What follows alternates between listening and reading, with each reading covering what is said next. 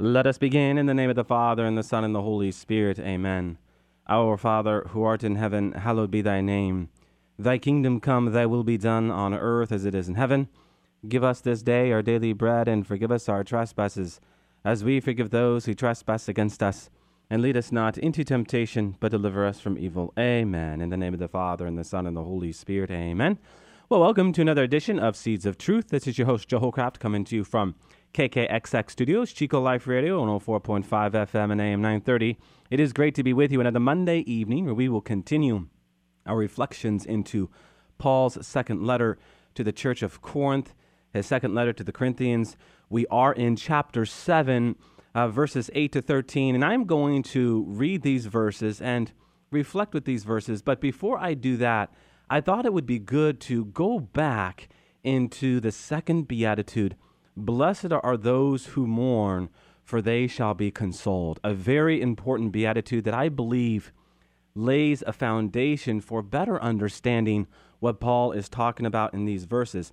So this will also have us going back into treating what our Lord intended to mean when he said blessed. So we're going to get into that Greek makarios a little bit this evening. We've talked about it before, but I thought it would behoove us to look at that again. So we are going to look at what the word blessed means so as to better understand the second beatitude, and we do that so that we might go deeper into Paul's epistle. So with that, let us jump right into these verses. If you have your Bible out, if you want to turn to 2 Corinthians chapter 7, verses 8 to 13. For even if I saddened you by my letter, I do not regret it. And if I did regret it, I see that the letter saddened you, if only for a while. I rejoice now, not because you were saddened, but because you were saddened into repentance. For you were saddened in a godly way, so that you did not suffer loss in anything because of us. For godly sorrow produces a salutary repentance without regret, but worldly sorrow produces death. For behold, what earnestness this godly sorrow has produced for you, as well as readiness for a defense, and indignation, and fear, and yearning, and zeal, and punishment. In every way you have shown yourselves to be innocent in the matter. So then, even though I wrote to you, it was not on account of the one who did the wrong, or on the account of the one who suffered the wrong, but in order that your concern for us might be made plain to you in the sight of God. For this reason, we are encouraged. So in these verses, we have Paul bringing up once again his tearful letter.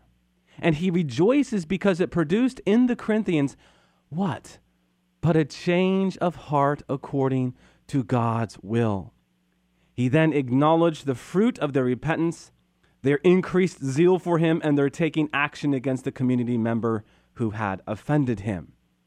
So, my friends, we have this language of godly sorrow. And so I thought it would be fitting to go back into that second beatitude, right? And really examine that beatitude for what it is, and then pour that into the verses we just read. So, with that, what is this word blessed all about? I'm going to be drawing from the great theologian Mary Caucus. He has a beautiful commentary on the Gospel of Matthew, 3 volumes worth, and it is my understanding that he is working on a 4th volume. So that being said, makarios, what is this word all about? Well, makarios is the adjective used by the Lord 9 times to refer to those who live according to God's heart. And we could say, my friends, that in many ways, this word almost defies translation. Some translate it as happy, others blessed, and others fortunate. But each and every one doesn't quite, I think, get at the real Greek here.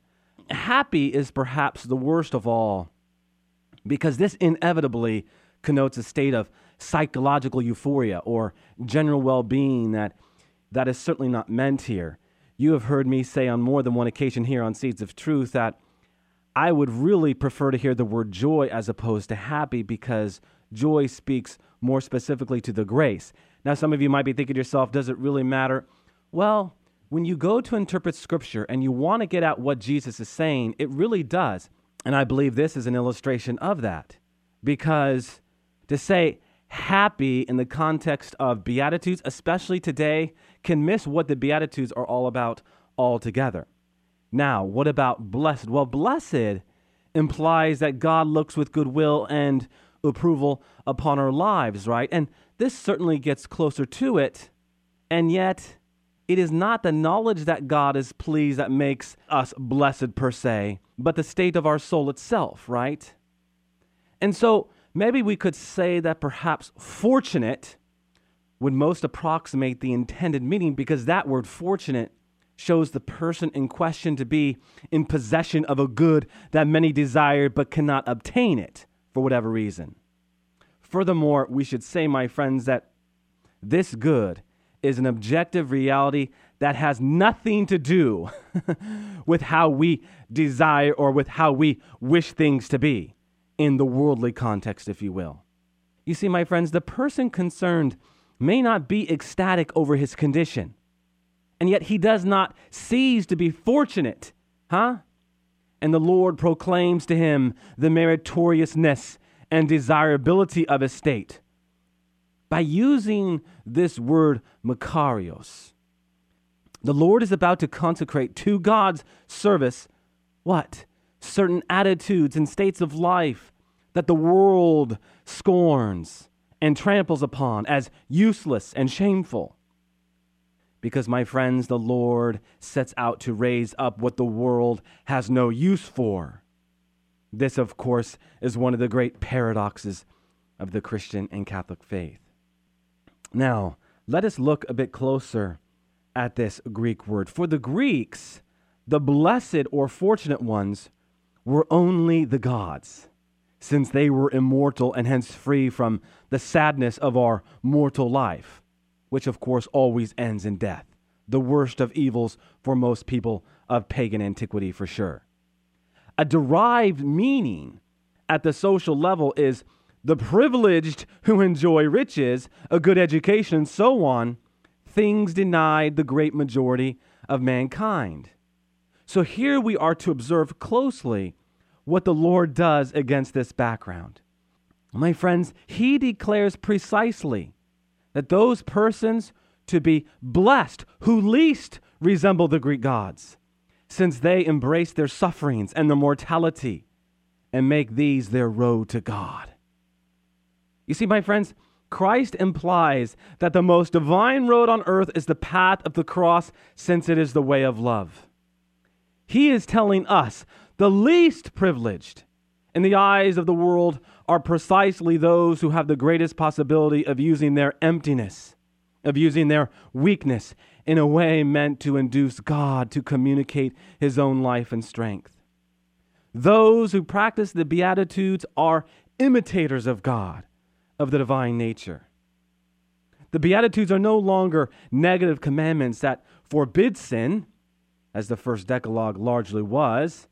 Brothers and sisters, the Beatitudes are the Carta Magna, as it were, that invites poor mortals to be like God here and now in this world.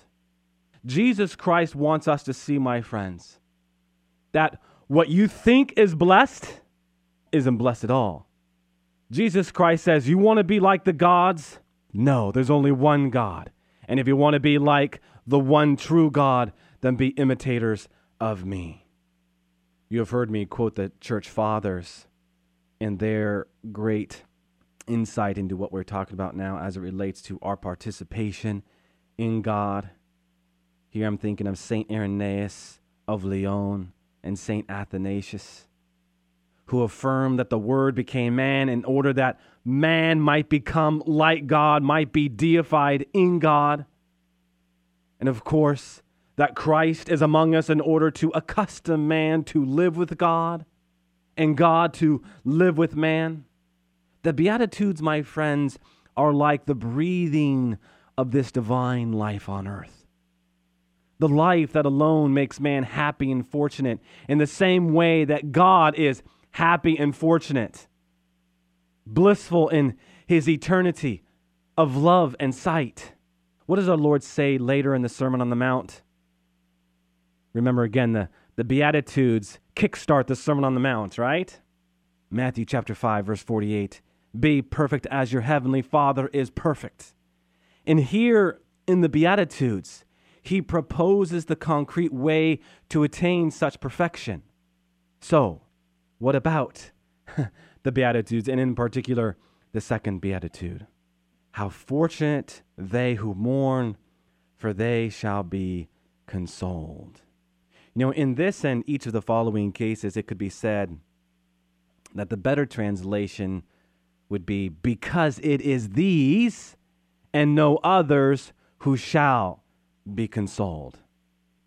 So what's going on here in the second Beatitude, especially as it relates to our verses from St. Paul this evening? While we have a series of praises here in the Beatitudes, it is clear that it is also a series of adverse judgments on those who do not share the attitudes of those declared fortunate.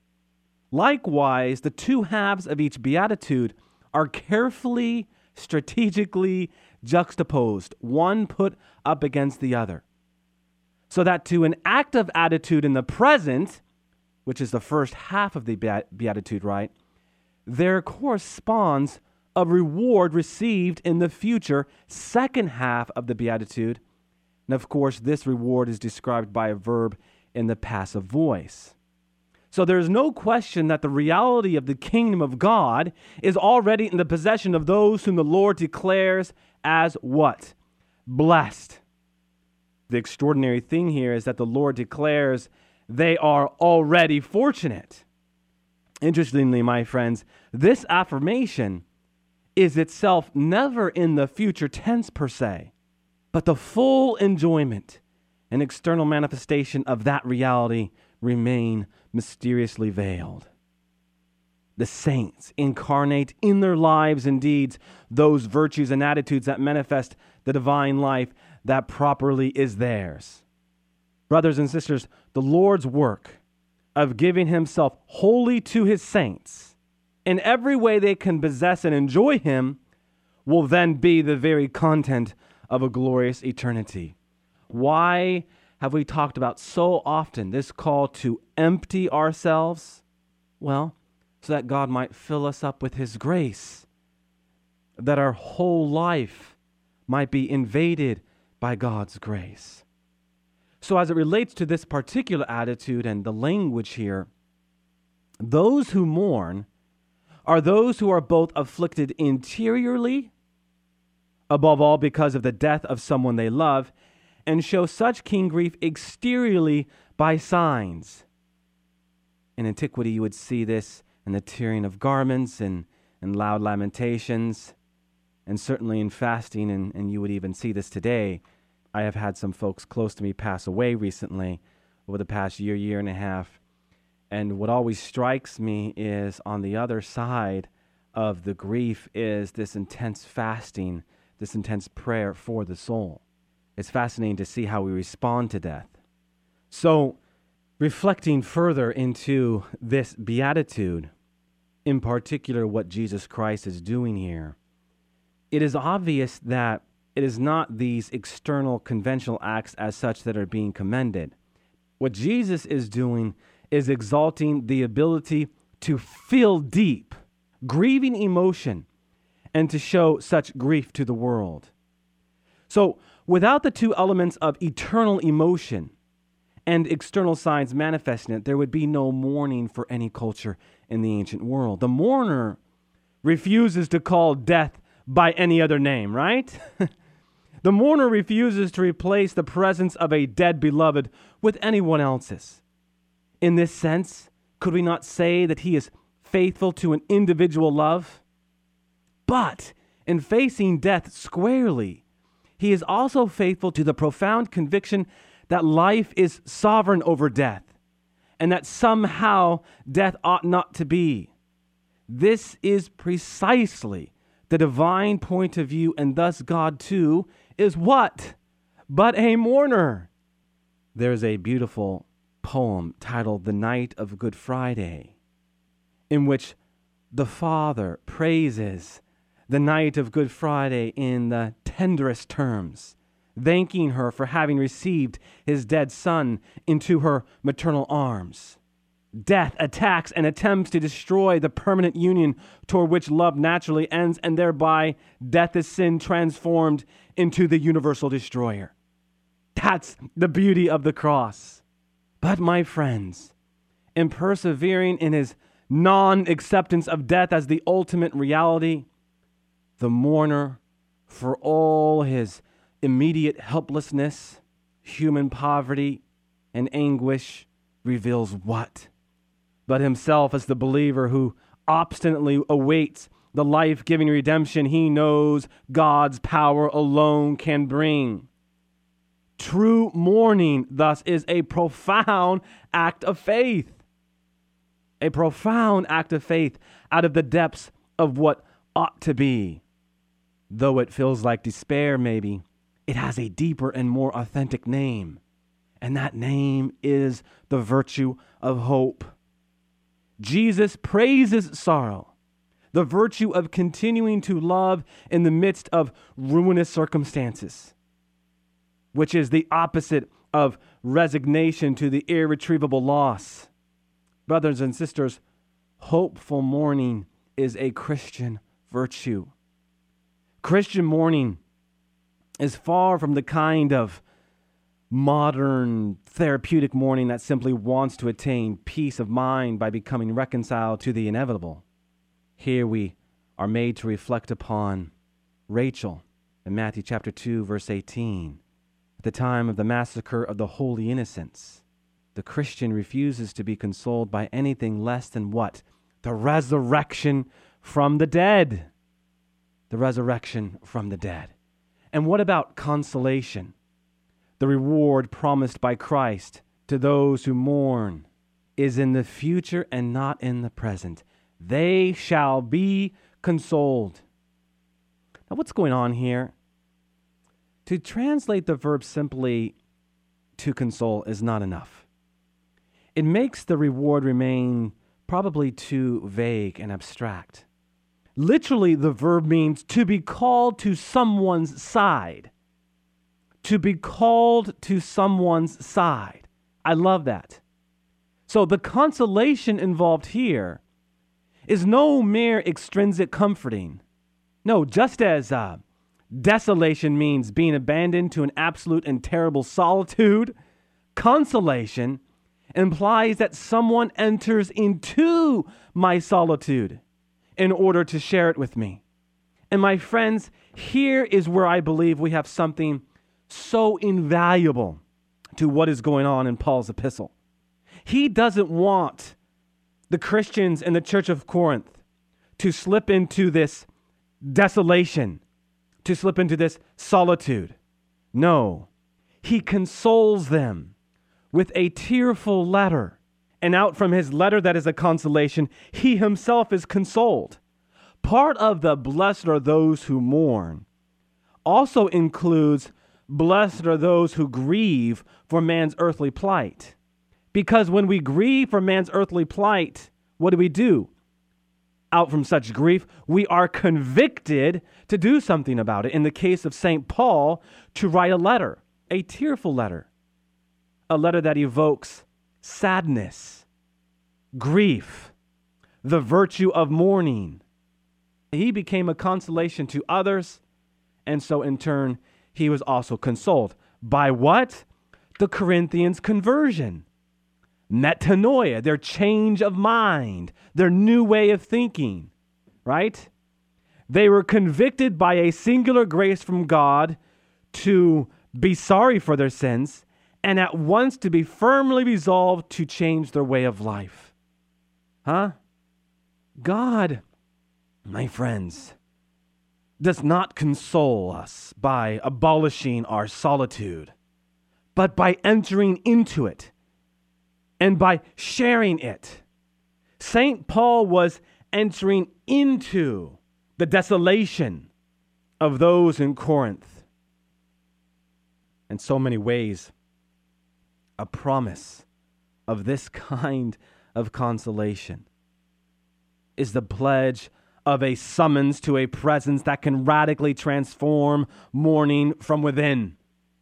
And that transformation, again, leads to conversion and a zeal, right? A zeal, a sense of urgency to now live in God and at the same time for God.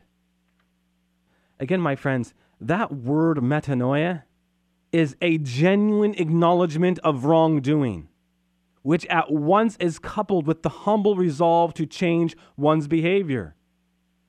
So you are made to begin to look outside of yourself, that there is something greater than I, and that something greater than I is thou, and that thou, capital T, is God. And now all you desire is to live in God, and in so doing, again, live for other. Because authentic metanoia is manifested in a changed behavior. That metanoia, that new way of thinking, is essential for Christian life, is evident from our Lord's use of the verbal form of this word in his opening proclamation in the Gospel of Mark. What do we read there? Mark chapter 1, verse 15. The kingdom of God is at hand. Repent and believe in the gospel. Repent and believe in the gospel. Paul goes on to remark that the community was saddened in a godly way. Saddened in a godly way. So on the heels of this metanoia, on the heels of this change of mind, change of heart, new way of thinking, they were saddened in a godly way. And of course, the phrase in a godly way signifies what? But according to the will of God. Because the Corinthians were saddened in this manner, Paul assures them that they did not suffer loss in anything because of him. Even though his letter caused them distress, what did it do? Was it not the catalyst that led to this authentic repentance? The real loss would have occurred if they had rejected him, right? The one who had brought the gospel and God's gift of reconciliation to them. So Paul sets forth an important distinction that really does have us going back to the heart of the Beatitudes, the heart of that second beatitude. On the one hand, you have the distinction between godly sorrow and worldly sorrow. On the one hand, godly sorrow, the sorrow that is according to God's will, is rooted in the recognition that our sinful thoughts, words, actions, and omissions offend God, adversely affect others, and hurt ourselves. In short, it comprehends the truth about sin. So it is, godly sorrow produces authentic repentance. That is, both an inner sorrow and the resolve to amend one's life. On the other hand, worldly sorrow, literally sorrow according to the world, is grounded in what but a worldview that refuses to acknowledge the presence and power of God. Brothers and sisters, you cannot be blessed for your mourning if your mourning is without hope. Worldly sorrow is self-centered. Worldly sorrow does not lead to a change of heart or, for that matter, behavior. It is the regret felt, for example, when ill-gotten gains are lost, when one is prevented from engaging in sinful pursuits, or maybe when one's immoral activity is brought to light. Here, we are encouraged to reflect upon St. John Chrysostom, who once astutely observed, such sorrow often leads to the thirst for revenge. Worldly sorrow produces sin.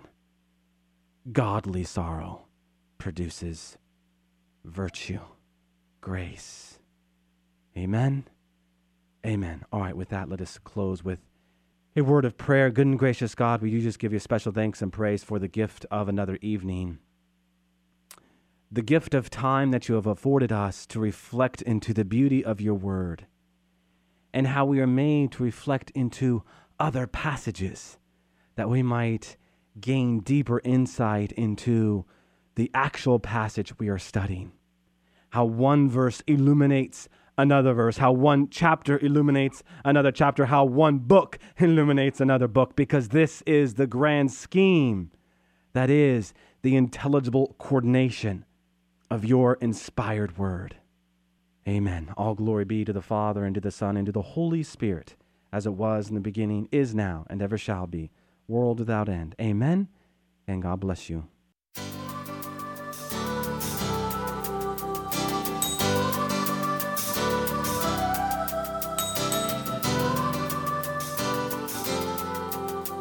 Thanks for listening to Seeds of Truth, heard every evening, Monday through Friday at 5:30 here on KKXX. If you'd like to hear this program or find out how you can help support Seeds of Truth, the website is joeholcraft.org.